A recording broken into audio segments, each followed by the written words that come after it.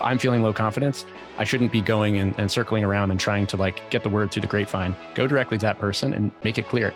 I'm struggling to understand the status on XYZ. I can't deliver if I don't have that confidence. Fill me in. And then it's that person's responsibility to assume best intent. Okay, this person's not trying to undermine me. They have a legitimate concern that I'm not communicating effectively enough. And what can I do to improve the situation? And I think that's how the dynamic has to play out. It's okay for you to feel that someone is not delivering, but you need to take that to them as opposed to, assuming that they're trying to sabotage the company or something that I would consider more political and, outside the atmosphere we're looking to build.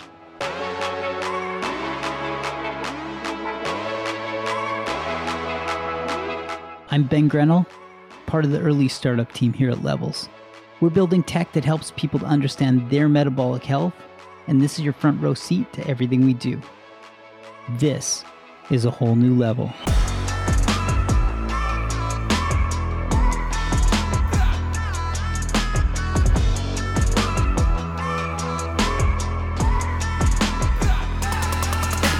Confidence and trust. They're very much linked. They're very much things that we've talked about in all these different cultural episodes that we continue to do and continue to explore. We're very much learning as we go and sharing a lot of these learnings along the way. You can have confidence in a company, you can have trust in a company. You can have both, you can have neither. Well, the same goes in a professional setting. The same goes in a personal setting as far as a relationship goes. What's the difference between confidence and trust? This might sound semantic, but there are a lot of nuanced differences when you start to really break them down.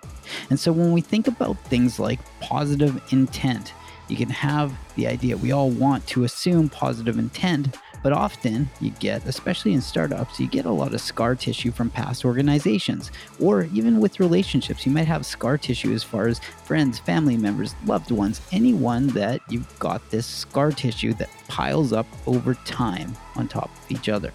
And so when it comes down to trust, we've got this idea of positive intent. People can be top performers, they can be culturally aligned, and they can still not always assume positive intent, even when they say it where they want to. Sometimes it's conscious and sometimes it's subconscious. It's very much a skill and a mindset that we all work on throughout our lives, whether it's personal or in professional life. But when it comes to confidence, what is the difference here? Confidence is earned very much based on performance. Somebody could be a top performer. We could have trust that they can do the job, but we're not confident that they're going to follow through. And this sometimes comes down to this idea of a failure to communicate. And this failure to communicate is very much a failure to perform and to build trust in others that you're going to be able to actually deliver the work.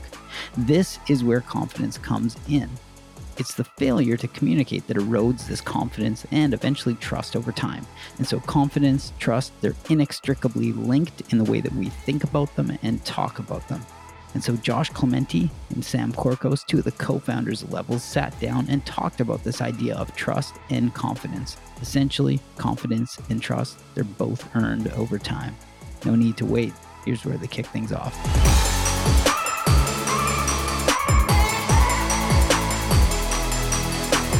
I've talked to a couple people on the team, and this is not a universal gap, but there's definitely some hesitance or misunderstanding about how some of our cultural principles overlap with each other or potentially conflict.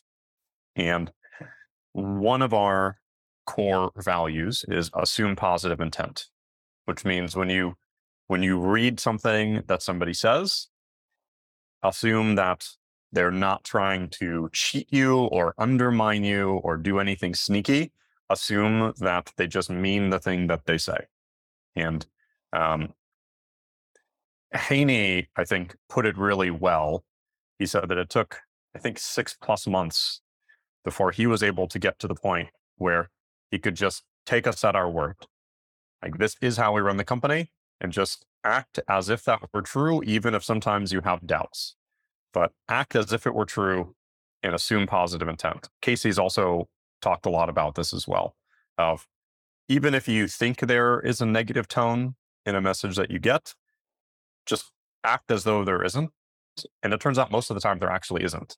So assuming that positive intent is really important. Do you have anything you want to add to that? The complex thing is mostly scar tissue and baggage that people build up over years and years, where they assume that values statements are platitudes. And so unfortunately, I think it kind of points to the toxicity of many cultures where, subcultures, let's say, inside companies, inside other systems, where no one is assuming positive intent, and there is a lot of rampant politicism, and people are out to get each other in a real meaningful way. And so being an outlier of a culture is, we're working upstream against that assumption. And I think the tool there is absolutely correct in that, generally speaking, people just need to, it's maybe even beyond assume positive intent. It should maybe even be assign positive intent. So whatever the statement is, just it is positive intent. So just assign positive intent to it, even if you're wrong, even if it's not, just do it anyway. Yeah, it reminds me somebody that I was talking to where we had to really go deeper into this terminology, because I mentioned that this is a cultural value that this person needed to work on, and they responded with, I already assume positive intent. I know that everyone here wants what's best for the company. But that feels more like the surface level understanding of it. This person still, when they would see a communication from somebody, still had a hard time, like, oh, they're just being performative with this communication, or they're trying to like undermine my project, or this or that. But sure, they want what's best for the company. But in this particular case, they had a really hard time.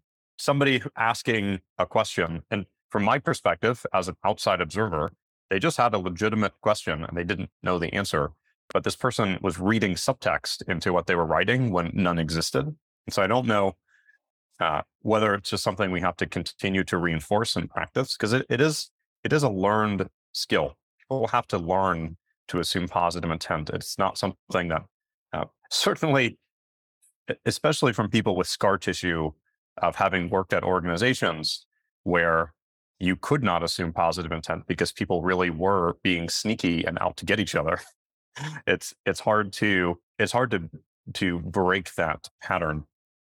It's interesting because those anecdotes are typically where the cracks show. Is the general consensus might be, oh yeah, no, I assume positive intent and everyone here does. But in this case, this person was clearly not acting in good faith. And as you can see, the shortness of the statement, or, it's almost nature to maybe read into subtext. It may not be nature for people to try to continuously assign best intent to people that they may not actually be socially close to, especially when you're new into an organization and there's a context that you don't yet have.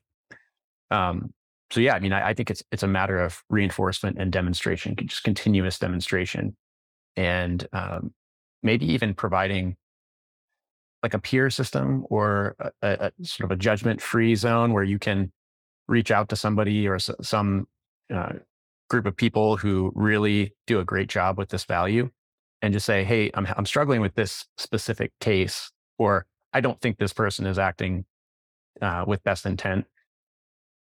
And the other individual can just show them how to navigate that situation. How would I respond, if I received that same communication? Or how might you be the first person? There's another thing that I really like, and I don't remember where I heard it, but it's just the phrase is just be the first. That's it. It's just be the first. And it kind of applies to any value, where don't wait for the other person in a dynamic to act according to this value. Just you step up and be the first person to do so. And that could be washing the dishes at home. It could be assuming best intent or assigning best intent.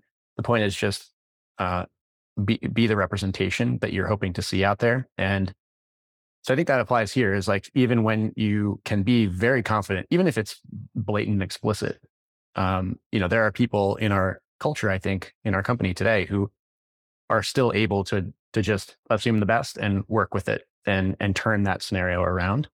And so maybe like having an opportunity for people who are struggling with this and with any other value that we have at the company, have like a direct route. Hey, if you're struggling with this value, a great person to talk to is, Ben or whoever the person might be who could offer like a coached scenario.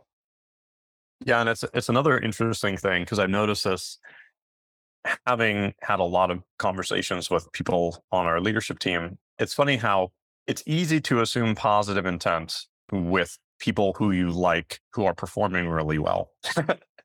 And where a lot of people, even some of the highest performing people who are the most culturally aligned in so many ways, still struggle with this when it comes to somebody who's not performing or not communicating well, or there's some gap. That's where the assumed positive intent starts to get really hard, and it's where resentment start to build up. And I would say it also is where it starts to overlap with this idea of confidence is earned, and how those two can sometimes feel like they're in conflict. Yeah, that's definitely true. And it probably applies to, well, certainly explicitly with this value of assuming best intent. It becomes very difficult when you're feeling at odds with someone's output or with someone's personality. It's likely that, I personally think that the personality component is actually the main driver of this difficulty. It's when people have different approaches to communication style. It really just personal style, extroversion versus introversion, people who are sort of type A and fact finders versus those who are a little bit more laissez-faire about things. That's where the cracks start to show, and people start to be like, well, why are you invading my space with this sort of, whatever it might be, communication style? And that's the difficulty, is just recognizing that each of us has our own unique style, where everyone is going to have their different flair. And kind of like with our tolerance value, where, we don't just tolerate the popular perspective. We tolerate even the outgroup, even those who it's not popular to tolerate, so to speak.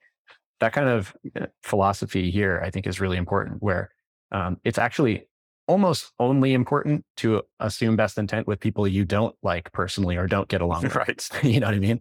Like it's not work elsewhere. It's just naturally going to flow among the people that you get along with best. Yeah, I mean, I assume best intent and confidence is earned are interesting because they're complementary, but also can be at odds in certain situations where it can feel like I have low confidence. How can I possibly assume best intent in this situation? Yeah, and I think they can feel at odds, but I really don't think that they are, because in my mind, confidence is earned is really much more about performance. And it's a tricky one that I know it's reasonable for people to feel uncomfortable with this, because we've all worked with people who are, I was talking with somebody recently who he said that there are people who are really good at doing the work, and they're not always the same people as those who are good at telling stories about the work. And some people are just really good at telling stories and don't actually deliver any work. And I'm sure we've all worked with those people where you're like, how is it that the management team likes this person? Their work quality is trash, but they keep getting promoted and they keep getting the big projects. And when things go wrong, somehow they're able to deflect blame onto other people. Having said that, the people who do really good work but don't communicate it are also failing, because they haven't built the confidence in the people that they work with. And so you have to earn that confidence. It's not it feels like a lazy thing to say that there's a balance, but it really is true. If you cannot communicate the work that you're doing to build the confidence in the people that you work with, that is part of the job. An absence of communication is a lack of performance. Well, given the roots of the company in asynchronous, not just remote, but asynchronous and memos over meetings philosophy, documentation is a core performance criteria. So I think we've at some point assigned an amount of time that should be spent documenting one's work, and it was like 25%. We said something around there, and that documentation process is not just writing down reams of text in order to check a box. It's actually means communication of the work that you've done.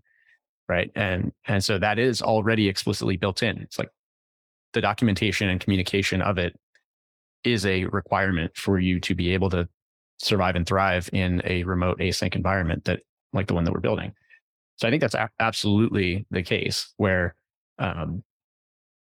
it's not just it's not an ancillary thing or a supplemental overhead. It's part of the job is documentation and communication.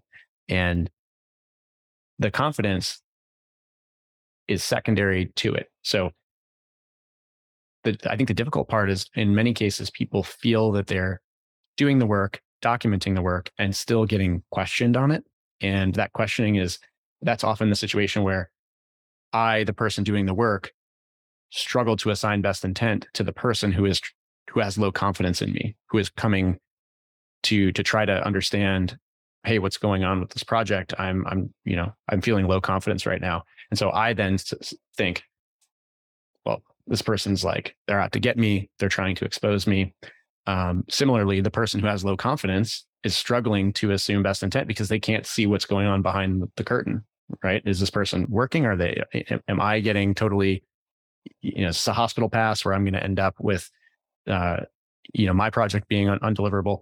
So yeah, it's a tangled mess, but what it comes down to is each person taking personal responsibility for the situation. It is, again, be the first. It's your responsibility as the individual doing the work to communicate it. You made a really good point, which was in a recent memo, which was that it kind of related to distribution versus value, or maybe like, no, it was recognition versus value, right? So value that is not recognized is not value. And similarly, work output that is not communicated is not work output in some sense. Yeah, it definitely becomes a epistemological question of if a tree falls in the forest.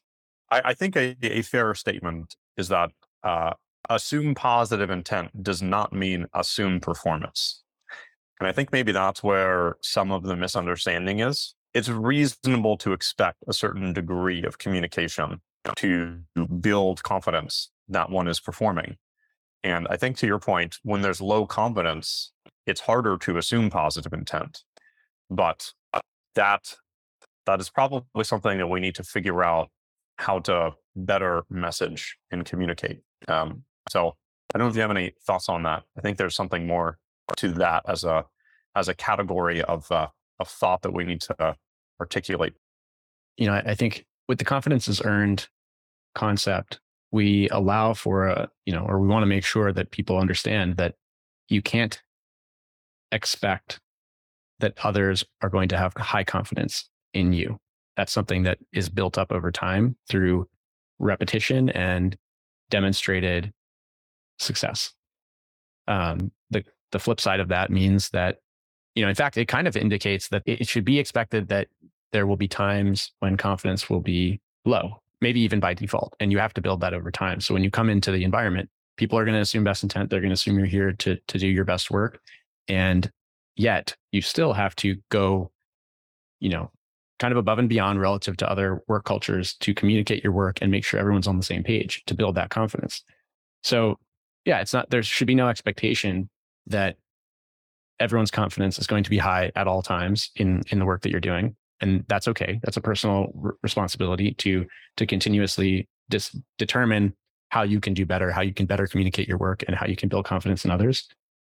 And similarly, performance, we're a team, not a family, is another important value here. And so that means that we're a team of high performers. And if someone isn't performing, we can't just, bury our heads in the sand and we're assuming best intent. They'd like to be a high performer, and thus they are a high performer. That's not how we operate. So, there's room here to both interact with our colleagues with good faith and assume that what they're trying to achieve is the same thing you're trying to achieve. But you can also have low confidence that the output is there and it's your responsibility to make that clear to them, I think is really what it comes down to. If I'm feeling low confidence, I shouldn't be going and circling around and trying to get the word through the grapevine. Go directly to that person and make it clear. I'm struggling to understand the status on XYZ. I can't deliver if I don't have that confidence. And fill me in. And then it's that person's responsibility to assume best intent. Okay, this person's not trying to undermine me. They have a legitimate concern. that I'm not communicating effectively enough, and what can I do to improve the situation? And I think that's how the dynamic has to play out. It's okay for you to feel that someone is not delivering, but you need to take that to them as opposed to, assuming that they're trying to sabotage the company or something that I would consider more political and, outside the atmosphere we're looking to build. Yeah, this is something that it took me many, many years to get good at this, of recognizing when feelings and resentments start to manifest, and just very quickly having an open conversation with the person who is on the receiving end of that, whether to realize it or not, and just saying, like, you and I have had some of these kinds of conversations in the past of like, something is off. I don't know exactly what it is, but like when I get emails from you, like all of the energy of my body just drains. It's like, oh man, another one of these. I don't even know what it is, but I just don't want to open it. And neither of us want to work in that kind of environment. So let's try to figure out what's going on here and how we can fix that problem.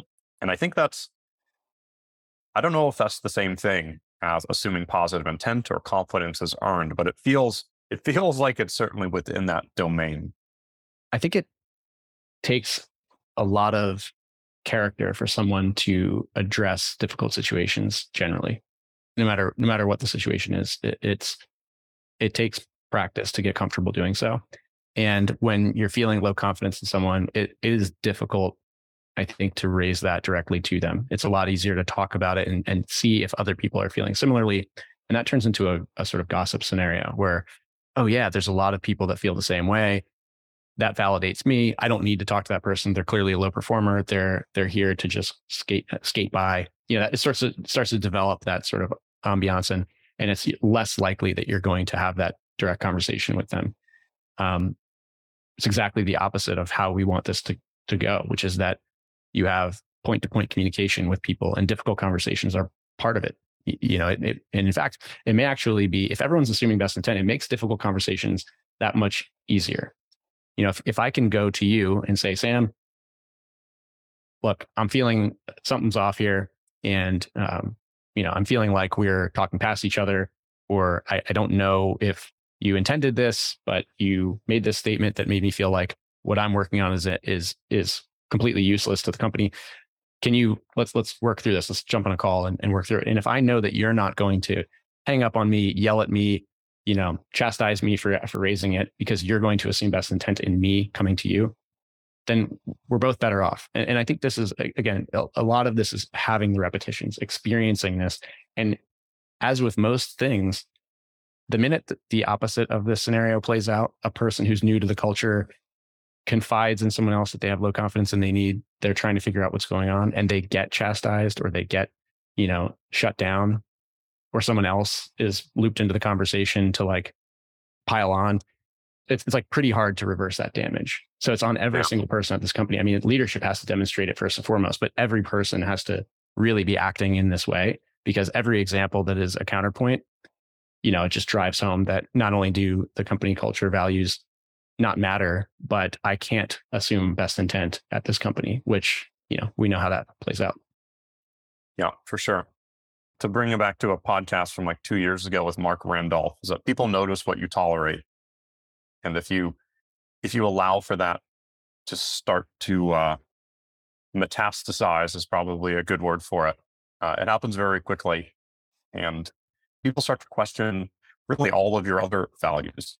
If you don't take this one seriously, which ones do we take seriously? And the answer is, if you don't take one of them seriously, you probably don't take any of them seriously. So you have to be really, really mindful of picking values that you can really stick to, that you believe. That it requires constant vigilance to keep that alive. Yeah, it's interesting. This is one of the the assumption of good intent in other people that you're working on the same mission with is pretty foundational, I think, to almost every other value that we've got. If let's just assume that value goes away, and in fact, people may or may not assume good intent in each other at the company. How can you disagree and commit with someone? How can you have short toes when someone else is contributing in your area, so to speak? I think it kind of devolves so rapidly that it's almost hard to imagine a more important principle for everyone to be demonstrating and to really, reinforce. It's almost like this is the prayer that we need to repeat most consistently. And, I think the confidence is earned thing it's just naming a reality. Like, you're going to feel low confidence at times in the company. And, it's just like the ebbs and flows of work cycles and, I think team dynamics. But to assume best intent in other people it has to be an ever present component of interactions. Most importantly, remote, more so than asynchronous. But, when you don't have those opportunities to just hang out at a lunch table and talk with someone and get to know their life a little more, it becomes a lot easier to default to assuming bad faith because those social connections aren't being built up consistently. Yeah, I feel like a lot of workplace conflicts, or even non-workplace, like spousal conflicts, often stem from assumptions that are made that are not correct. I wonder if it's helpful to go through some specific scenarios, like if let's say you and I as maybe a case study, as a hypothetical, where maybe I'm feeling low confidence because I don't have visibility into what you're working on. And I would ask, like, Josh, I need us to get back to daily async stand-ups. I need daily communication to rebuild my confidence in this business unit. I can imagine how that might feel in a negative way, of if somebody feels like maybe they're reading into some subtext of like, I bet he thinks I'm not actually working hard, or I bet he thinks that I'm not doing X, Y, and Z, as opposed to just taking me at my word, which is like, I just don't have any visibility and I need more visibility to feel confident. So I don't know how we can do a better job of, we've done some in terms of it's reasonable to ask for certain forms of communication, but especially given how different it is than most people's work styles from the past, because we're remote and the communication burden is higher. What can we do to allow for that in a way that doesn't create conflict? The way you framed it right there, it's helpful for everyone to think ahead in terms of how the messaging is going to be interpreted, and add a bit more context if you can. So I think hearing I have low confidence in this business unit versus hearing I need more visibility to build my confidence up in this business unit. It's kind of the same thing, but the little addendum there of I don't have visibility and thus I am experiencing some concern about this business unit. It feels, just that little added element, I think, feels tractable. It's like, oh, okay, this is a visibility thing, and I can work towards improving visibility, and thus that will improve confidence. Whereas just saying, I'm feeling low confidence, we need to get back to daily syncs, it feels a little bit more, maybe a little more looking over the shoulder, like micromanagey. And, so although the outcome is the same, it's just naming exactly what you diagnose as the problem that is leading to the low confidence. It's different than, for example, if you say, I have low confidence in this business unit, one might interpret that as, well, they know everything that's going on and they just don't think that this business unit should exist, or they disagree entirely with our targets and our strategy. And this is frustrating because, like, I feel as though I've been communicating all of that and doing all this hard work, and now I'm just being questioned at the foundational level. It's I'm not sure if that's coming across, but just the two scenarios, just simply adding that it's a visibility issue helps to diagnose the problem so that we can, just quickly get back on track. So that scenario should happen when it needs to happen. for the individual who's experiencing low confidence, it's helpful to try to be as specific as possible about where the issue seems to be arising from for you. Yeah, I wonder, this is a bit of a tangent, but what is, in your mind, the difference between management and micromanagement? Because people seem to always jump from zero to micromanagement pretty instantaneously. And I struggle, like, giving people guidance on direction is often even perceived as micromanagement. And so I don't have a really good conceptual framework for it, because it seems like I've never heard anyone use the word management. They either go from complete autonomy to micromanagement. It's a really tough thing to describe concisely, but what I think it comes down to is prescriptive versus collaborative management, maybe. For most people who are fairly entrepreneurially minded and want to work in a startup environment, they're looking for maximum latitude and responsibility to make decisions toward the goals. And when there's an individual with, somewhere above them in the hierarchy who is specifying how to do work, that is for sure micromanagement. It's you no longer it's basically confining your domain of responsibility to just execution. You've become kind of a mechanical Turk more so than a fully autonomous part of the team. So I think that's one case. And then the visibility thing is where it gets much more complicated, because clearly simply asking for daily updates is not micromanagement, because if you're not prescribing what those daily updates should contain, then you aren't actually controlling this person's actions. But if your objective with the daily sync is to realign, to stay very closely aware of what's happening, because it's really important work, and small deviations lead to very large, consequential differences in outcome for the company, that can feel, I think there's a way for this to feel empowering for the individual. It's like, my work is super important. It's so important that I need to keep the leadership team apprised of it on a 24-hour basis. It really comes down to the messaging and what that personal relationship is between the manager and the report, because it's the same scenario. Can, like I said, feel both empowering or feel like someone's pulling the strings and I have no control over the decisions I make. So I guess what it comes down to is, like, it's much more about explaining what you need to be able to succeed as the manager. Like, this is the why of the situation is actually what I think this conversation is about. I need more visibility so that X, so that I can do whatever it is that you need to do. If it's I need to know with a high degree of resolution what's happening in this business unit, so that I can communicate that to our investors and close the next round, or so that I can,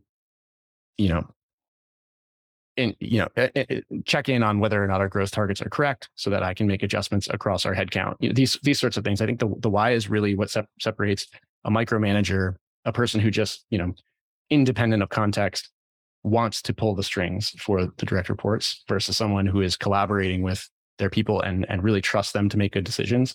But, trust does not mean trust and ignore. It's, an active manager can be the most powerful tool that a person has. Someone who cares about them, makes sure they have the right resources, doesn't set them out to dry, gives them continuous feedback. That can happen on a daily basis. It really comes down to the why and whether the person understands it. So you mentioned, if you prescribe, talking about like daily async stand-ups, if you prescribe what they contain, that's micromanagement. But unless you want to caveat that. Let me caveat that. So I think what I mean is, like, tomorrow your update should include completion of this thing. You have, sent an email containing these words. You have, XYZ. So you're prescribing the person's actions.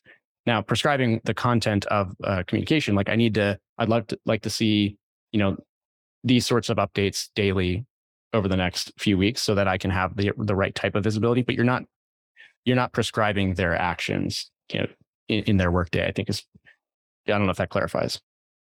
Well, like I'll give you an example. When I work closely with an engineer, I like to specifically request a certain type of communication, which is I want to know what project was worked on.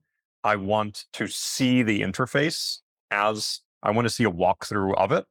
And I want a walkthrough of the code, like it would be on a pull request, because that allows me visibility into it and context that they could give. And that's being very prescriptive on how it's communicated, because that's what I need in order to feel like I understand what's going on. I was talking with Teddy this morning, one of our investors, and he talked about the difference between the golden rule and the platinum rule. The golden rule, do unto others as you would like them to do unto you. The platinum rule, do unto others as they want you to do unto them. So, like, it's not about what communication patterns I like. It's about what communication patterns they like, and I have to match that. And it's just reframing it in that way, which is like, maybe I don't want people to send me daily communication, but it turns out the person I'm working with, they do want that, and that helps them work most effectively. We're saying the same thing, because the types of visibility that you need to build confidence, that's an important thing to communicate to a direct report so that they can build that confidence. It's giving them the right tool. It's describing the tool they need to close the gap. But there's a difference between, sort of requesting that specific type of communication versus describing specifically how to solve a problem with code. Like essentially prescribing to them how to do the work, and then follow up with me and confirm that you did it exactly this way and give me proof by walking me through the code. That's a situation where the person is literally just your keyboard, or they're your translator into the keyboard. So, and again, it's in certain circumstances, this can be highly collaborative. It's, hey, we have this problem. Let's talk through ways to solve it. Let's try this thing, see if that works. That can feel, it can again be collaborative, or it can be prescriptive, where you are, for people who want to be problem solvers, right? They want to have the latitude to make decisions and think outside the box. Frequently, it is beneficial to them and to the manager to not have to both be solving the same problem at the same time, right? It would be a better situation for you to not need to think through how to, what code to write to solve a certain problem when working with an engineer, to instead just trust them to be able to solve the problem and to give you the update that gives you the visibility you need to know it was solved. Yeah, and maybe this is me outing myself as a micromanager then, but I certainly don't think that I am, because it is my preferred operating style is having the right people in the roles and then not paying attention to it at all and moving on to the next big problem. Well, I think that's explicitly not micromanagement though, right? That's a successful manager report dynamic where you trust them. You're not prescribing their actions to them. You've said, this is the problem we need to solve. You're the right person for the job. Keep me updated on how it's going and ask me if you need resources. And I'm not going to think about it unless you ask me to. That's precisely, I think, the opposite of micromanagement versus saying, okay, look, this is your task. Do these 3 things tomorrow and update me. And then the next day, prescribing again what they should do. It's taking away the entire domain of potential paths that this person can explore. And it is certainly not an effective way to manage, to control someone's actions and require that they follow them explicitly. Otherwise, you call them out for insubordination or something. This is the type of toxic manager report relationship that is frequently, called micromanagement, but I think it's just bad management. It's not being able to trust someone. Now, we've kind of drawn the difference between trust and confidence a couple times. In the scenario where you have that very effective manager report relationship where you go hands off and you trust them to make the decisions, you can still experience low confidence. Like, hey, I haven't heard an update on this. And it's at the point where it's really consequential to our upcoming raise or whatever it is, milestone. can we increase visibility? Let's go to daily communications just so I can like get back on track, become fully aligned, and then we can change the cadence when necessary. That's a very high, it's grounded in trust, because you're not pulling the rug out from under them. You're not controlling them, but you are simply asking them to focus on building back your confidence through visibility. And I don't consider this micromanagement. The difference is the why. Your goal is to get the visibility while maintaining that individual's full autonomy. It's not to take away their ability to make decisions.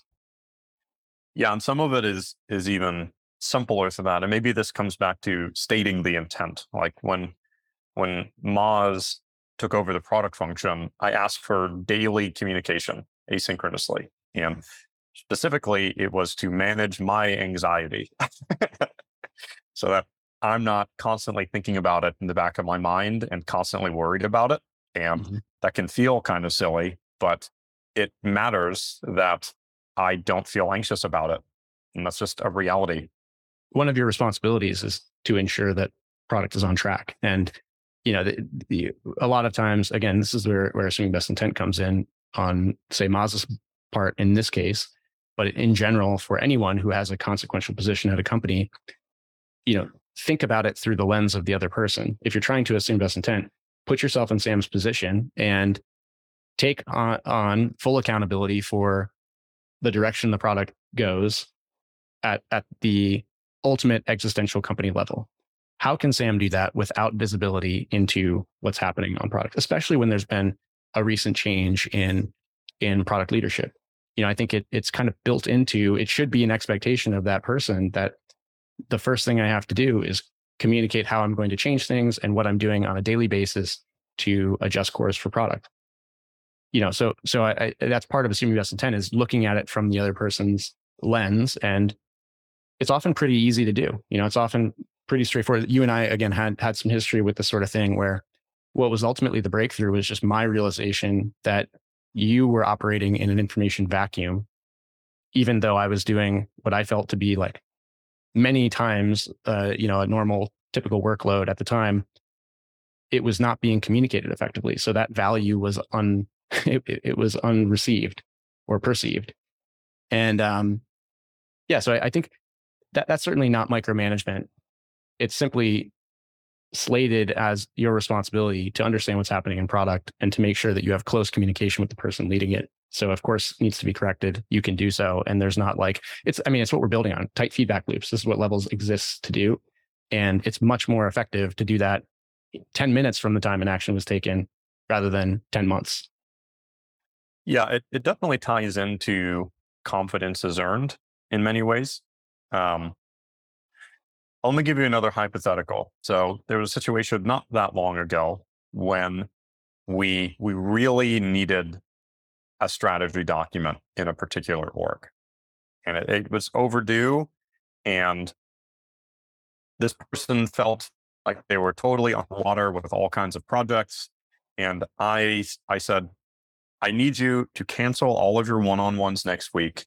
I need you to tell all of these people that all of these things that you've promised that you're going to deliver, that's going to be put on hold for a couple of weeks until we update the strategy, because that's the most important thing. I am literally prescribing their actions. I'm saying, cancel your meetings next week, stop working on these things, and write this document. Is that, what is the boundary for something like that between management and micromanagement? That to me is very clear prioritization. And priority setting is one of the major responsibilities of a manager. If someone doesn't know their priorities, then everything becomes a possible useful task, like literally everything. And you start having rabbit holes that open up, and people, really just end up wandering aimlessly. And when you have super clear priorities to the extent that this is a higher priority than having one-on-ones with your team, you're not saying, again, you're not doing their job for them.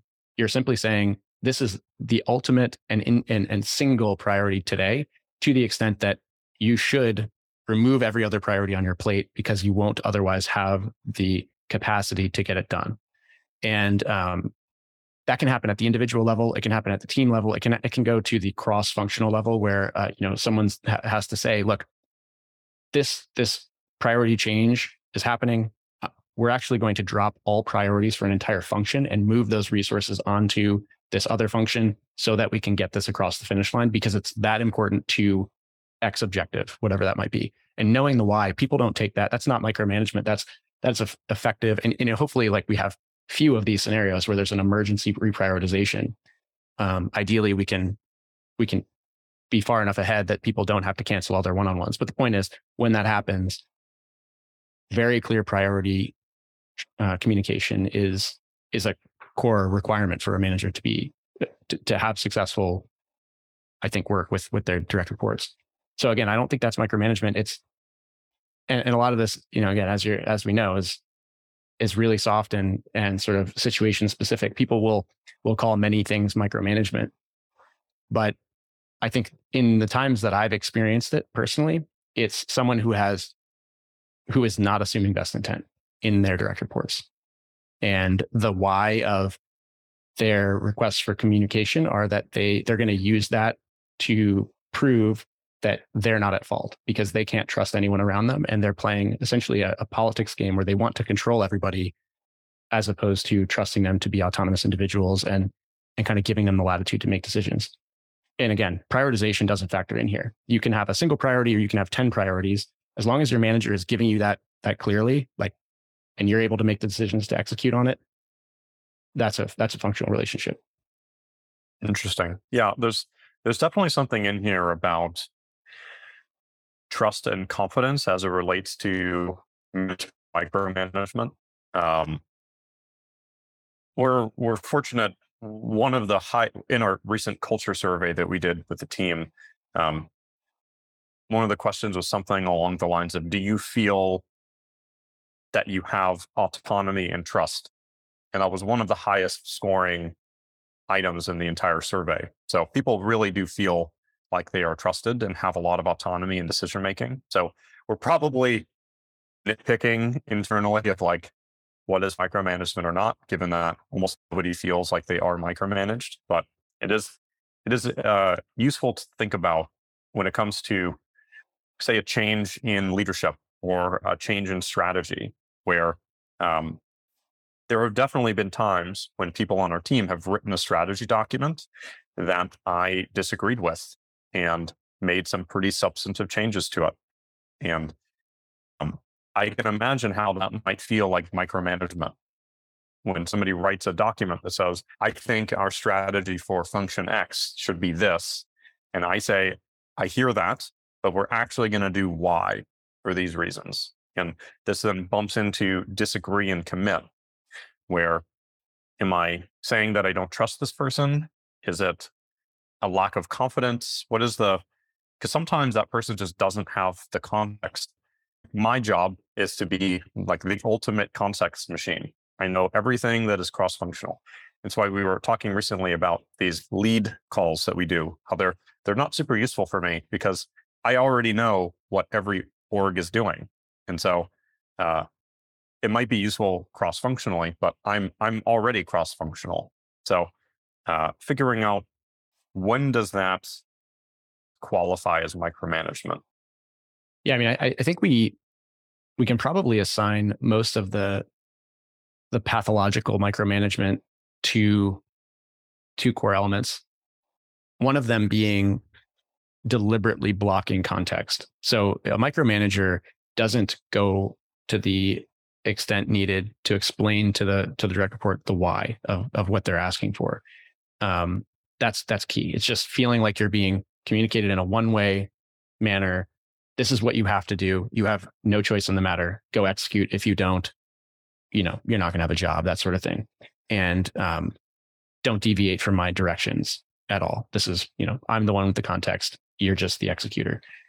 That's one major thing. And then that kind of leads to a bidirectional assuming that, not being able to assume best intent. It's like this person does not care about giving me autonomy and responsibility.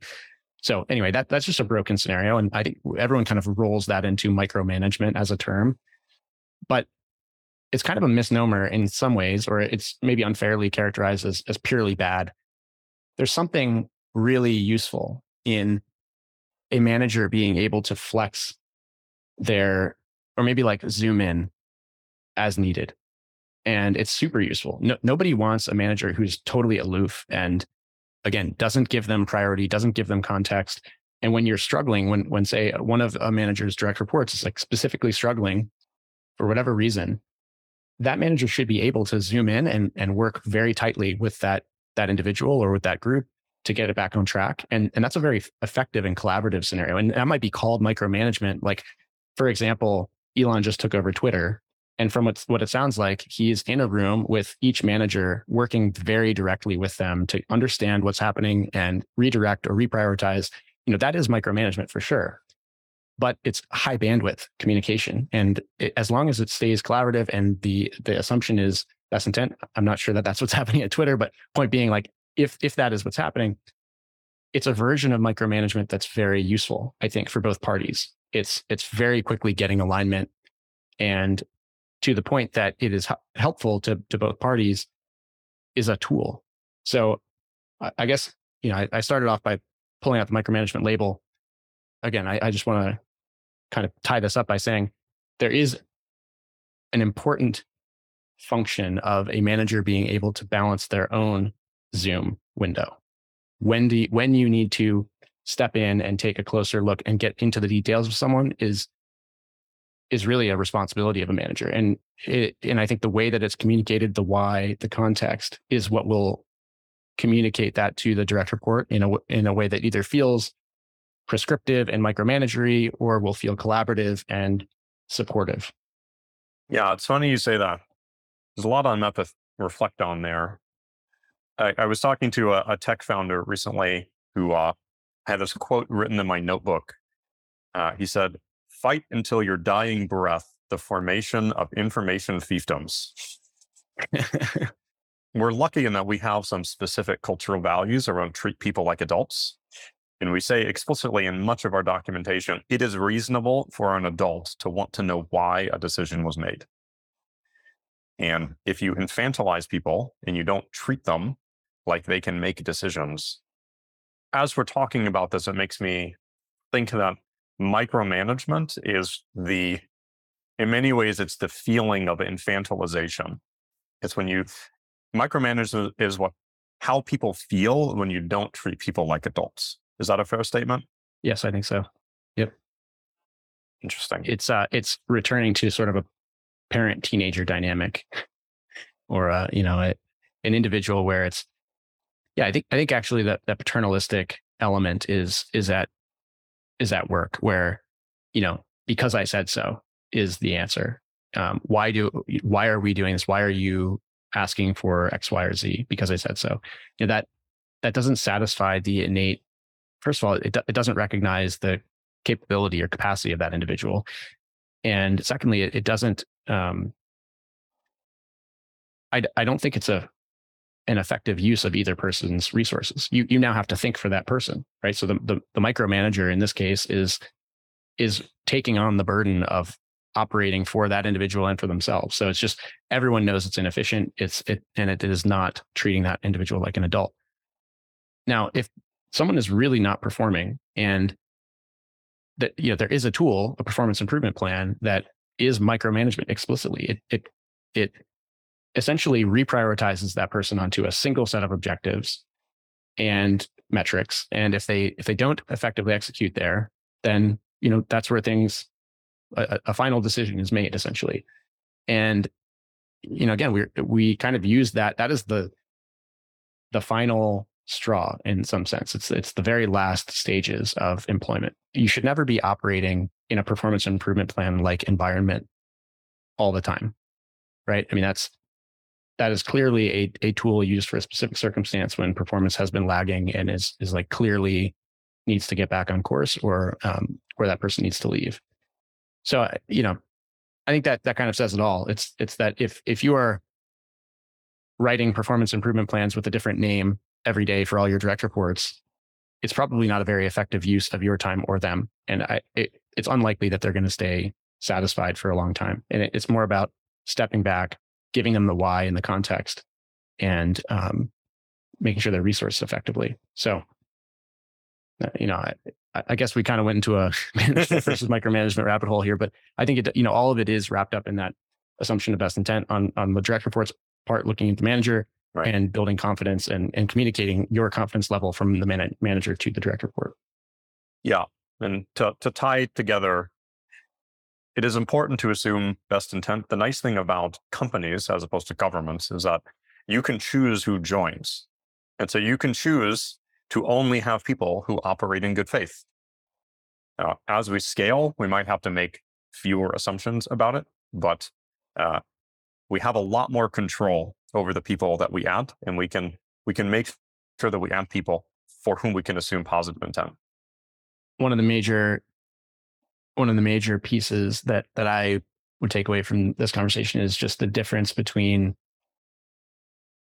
an assumption of best intent, or kind of the baseline interaction that you're going to take into the workplace, versus confidence. These are not the same thing, and we all should be expected. We all are expected to assume the best in a person's intentions and to help them convey their actions so that they're building confidence. And, again, we're in nuanced territory here, but I think we can all understand the difference between deliberately interpreting someone's action or communication negatively versus in light of, this is a teammate, we're working on the same goal, that person came here to work on the same mission beside me. It is unlikely that they're going to be trying to sabotage me. So I'm going to just assume that this is best intent.